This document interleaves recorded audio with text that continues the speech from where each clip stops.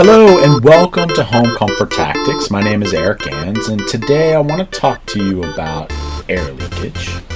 Before I do so, I just want to do a few things here. I want to talk to you about why I'm doing this podcast. The reason I'm doing it is because I go into houses day in and day out and I see the same problems over and over. And when I report out to people the problems, they are enlightened. They are excited to understand and better have a grip on what the problems are that are, controlling the comfort in their home. And I want this podcast to get this information out to, people so that they can think about things in a little bit of a different way. Now, today, the first step to that is learning about air leakage and air sealing and where these problems are happening around the house and how to, treat it and how to make the situation better. So the way that I want to do that is I want to read one stat to you.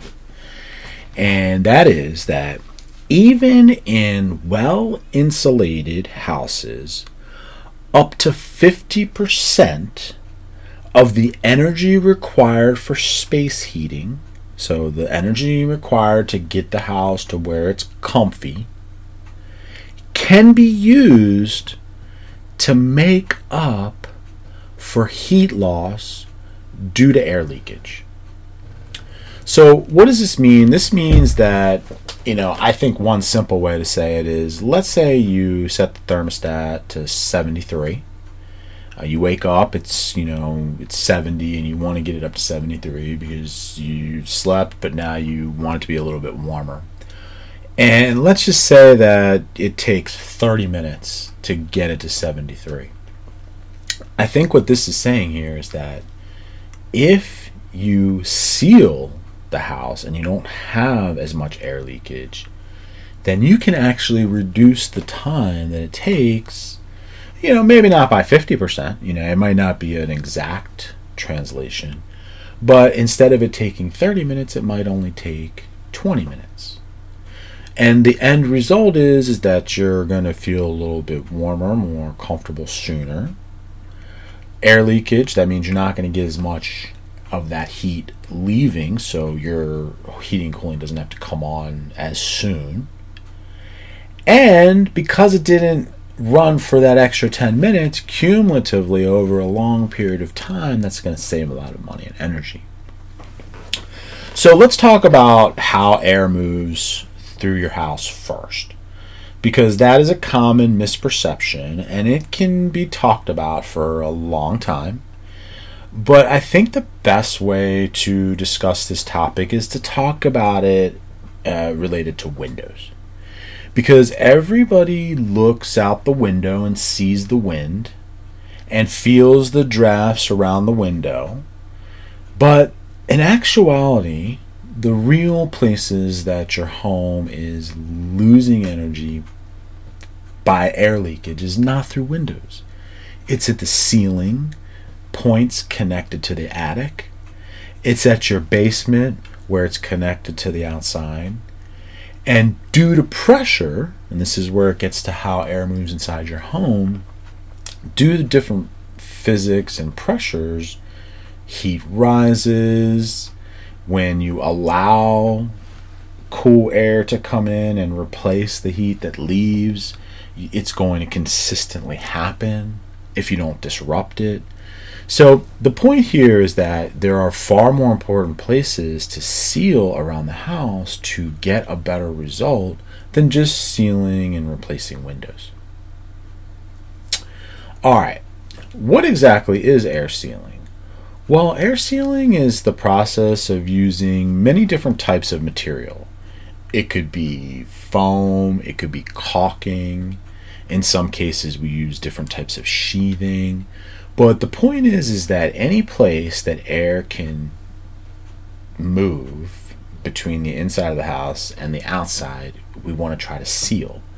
Now, when it comes to retrofitting a house, and that means that, let's say your house is built in the 80s or the 90s or even early 2000s, certainly the 60s, 50s, 70s, all of that. But The point is that we can't get to every single place that your house loses energy or leaks air, because you have drywall in place or paneling, you have ceilings up, and those things are costly to just tear down to air seal.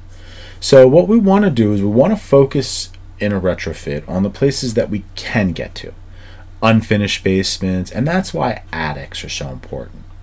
So we want to get up into the attic and we want to seal all the cracks and the crevices using the different materials that I mentioned. And usually in the attic and in the basement, the best solution is foam. And the reason why it's really great is because the foam starts off, as you know, as a foam, and then it can slowly fill in as it slowly expands into the gap. And then, after about 10-15 minutes, it hardens, and then air can't pass through. So that is a great way, a great method of sealing, and these are things that you can do yourself. However, I do want to make it clear that the type of podcast that I'm doing, it's not always a do-it-yourselfer type of thing. I get that, because not a lot of people want to spend time in their attic.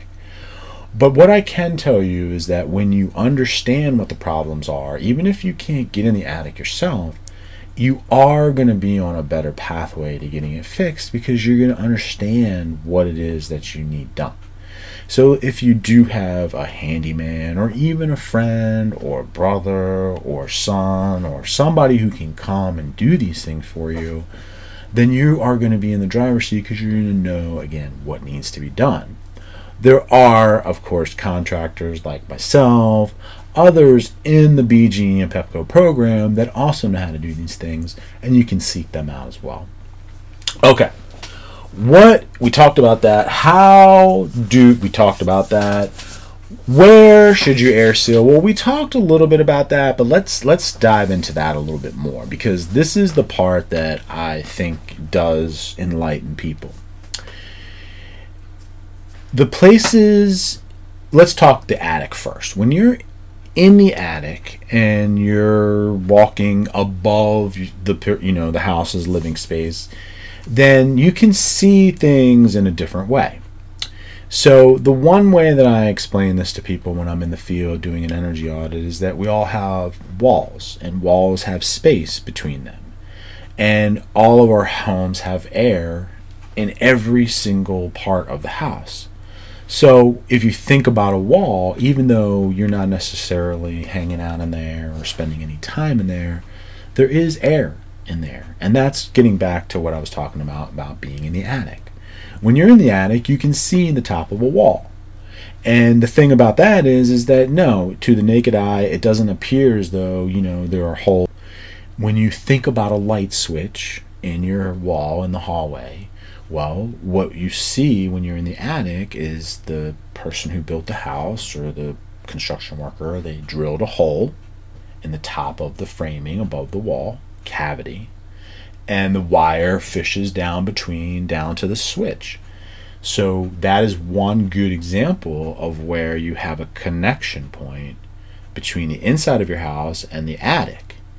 And it's one that is there 365 days a year. It's drawing, you're losing energy there because it's not properly sealed.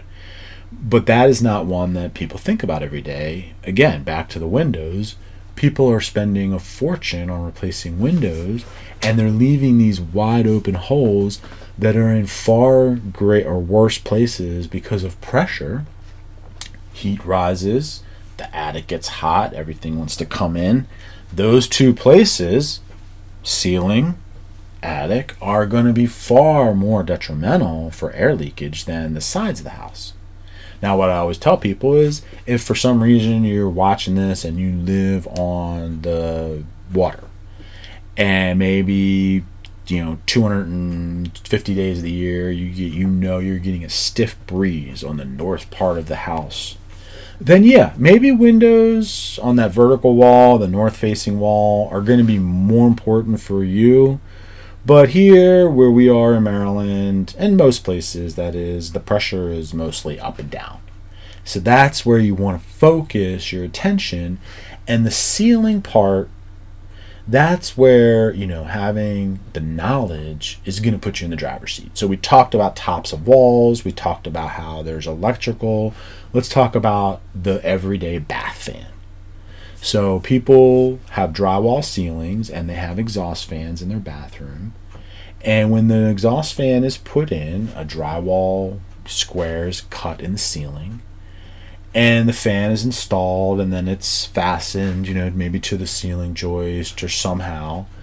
But when the cover is put on, guess what? There's a gap between where the drywall is and where the fan is. So that is a great escape route for heat in the winter, and a great, entry point for heat in the summer. Because nobody took the time, and this is okay. I'm not knocking anybody. People don't know about this. Nobody took the time to put a bead of foam around the perimeter so that communication of air wouldn't take place.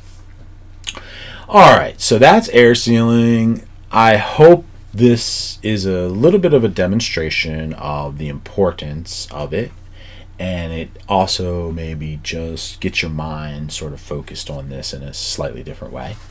And maybe it'll introduce you to my podcast, which is really just, I'm trying to hone my skills on getting better on delivering good information for you. I've got lots of ideas, and I'm working on ways to communicate them to you. So hopefully this was somewhat entertaining. Thanks for watching. Check me out on my website, homeairleakage.com. My contracting company here in Maryland is hometrustremodeling.com. Thanks for watching.